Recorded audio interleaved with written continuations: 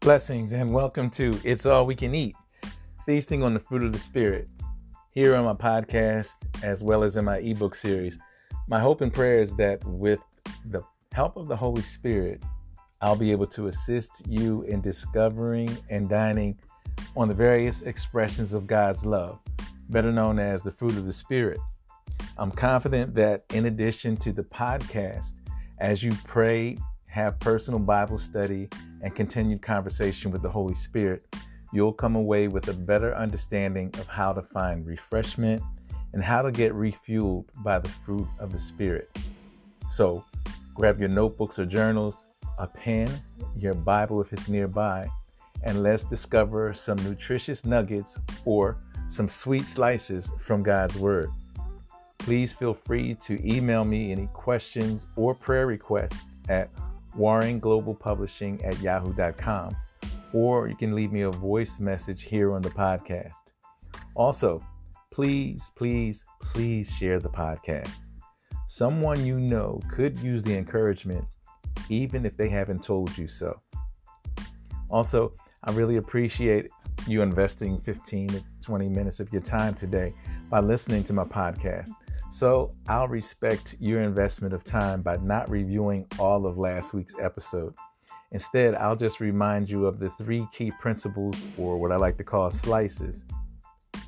And as stated earlier, I'm sure that as you pray, study, meditate on the Bible verses, and have further conversations with the Holy Spirit, you'll get a greater revelation and another level of nutritional value.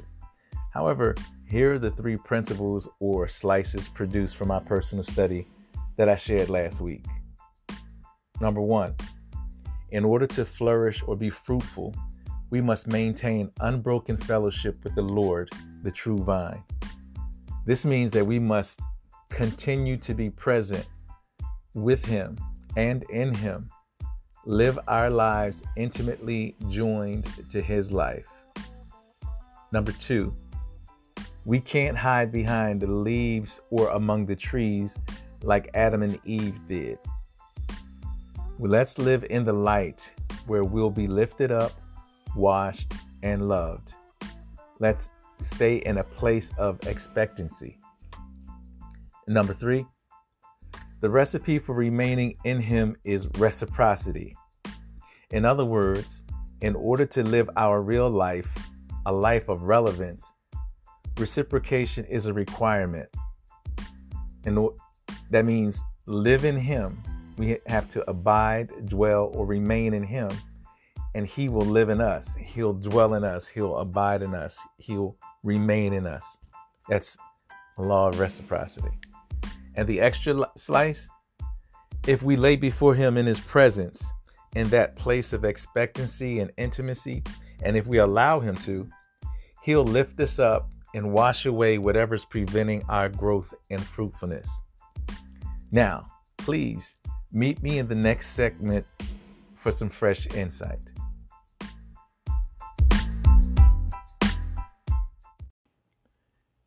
As you noticed, today's title is Virtue is in the Vine. And the scripture reference is John 15:5, which reads, I am the vine, you are the branches. Whoever lives in me and I in him bears much abundant fruit. However, apart from me, cut off from vital union with me, you can do nothing. That's the Amplified Classic. The Passion Translation reads, I am the sprouting vine and you are my branches. As you live in union with me as your source, fruitfulness will stream from within you. But when you live separated from me, you are powerless. Wow. In chapter 5 of my ebook, and in the last episode of the podcast, I had commented about how if we're going to live our real life and life of relevance, reciprocation is required. And today I'm going to reach deeper into this reality to recover and review the rich rewards of remaining vitally attached to our source and our Redeemer.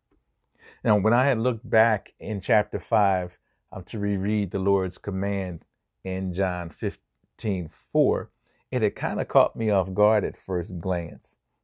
He had said, basically, abide in me, dwell in me, live in me, remain in me. It doesn't matter what version you view this verse from. They all indicate that this was a divine imperative. And in all honesty, my response was probably like Peter's would have been. But instead of blurting it out, I had just mumbled under my breath while looking at my laptop. But how do we do that? Now, because I speak audibly to the Holy Spirit often, and because he already knows what I'm thinking before I say it or ask it, he answered the question that I was thinking before the words even came out of my mouth. And because this happens so often, I can honestly tell you that I think I know how David felt and what he meant when he had wrote, and you understand my every thought before it enters my mind. And you know all the words that I'm thinking about before I speak them. Actually, I don't think I give that scripture justice. So let me just read it for you. It's found in Psalm 139, verses 1-4. Now, I'm going to read it from the Passion Translation, just for clarity's sake. Lord, you know everything there is to know about me. You perceive every moment of my heart and soul, every movement of my heart and soul, and you understand my every thought before it even enters my mind. You are so intimately aware of me, Lord, and you read my heart like an open book, and you know all the words I'm about to speak before I even start a sentence. Wow, that's deep. Yes, that's just how intimately the Lord knows us. Now, getting back to John 15:5, I had tempted to start off with kind of see what had happened was, but I knew that wasn't going to get me anywhere. But seriously, what I was thinking when I had read John 15:5 was, why did he tell them and us to make the first move? That's how I saw it. I saw it as he wanted us to make the first move, and then he would, by saying, abide in me and I'll abide in you. You see, I'm spoiled, I'll admit it. And I'm used to the Prince of Peace being proactive.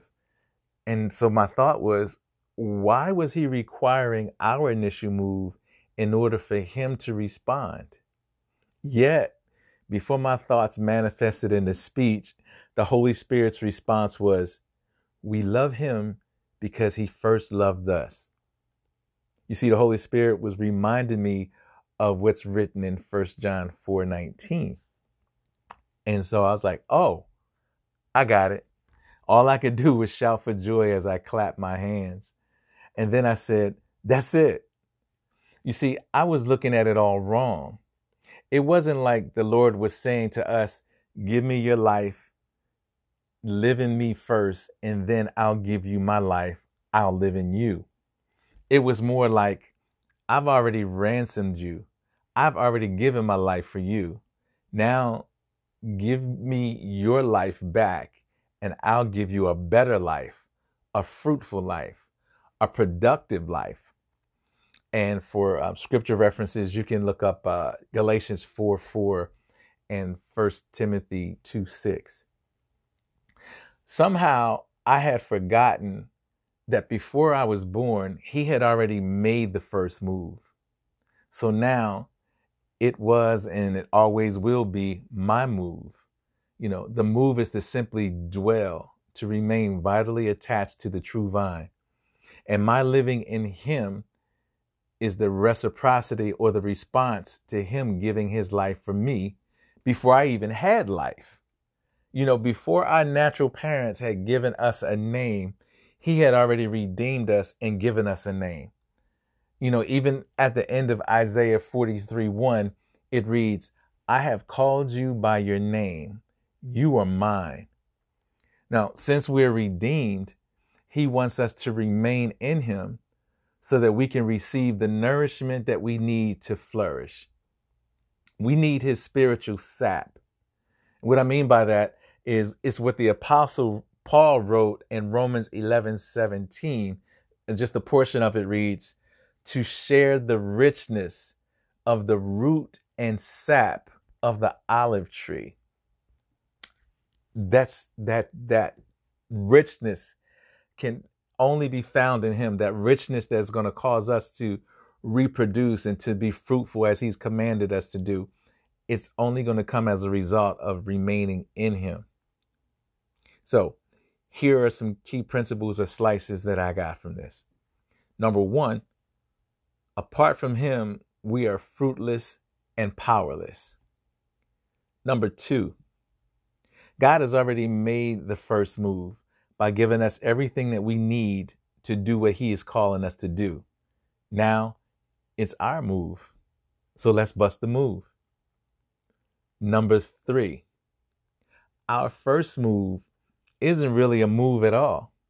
You see, before we can do anything, we must first make sure that we are dwelling or remaining in him. And the extra slice. As we remain in him, we receive the nourishment or the rich sap so that we can not only be fruitful or productive, but that we can also reproduce. That's it. It's all we can eat, family. Let's remain vitally attached to the true vine. Now, again, please feel free to email me any questions or prayer requests at warringlobalpublishing@yahoo.com, or you can leave a voice message for me here on the podcast. If you'd like a copy of my ebook series or additional information, visit my website, warringglobalpublishing.com. And also, please share the podcast. Again, someone you know could use the encouragement even if they haven't told you so. God bless you and have a productive day.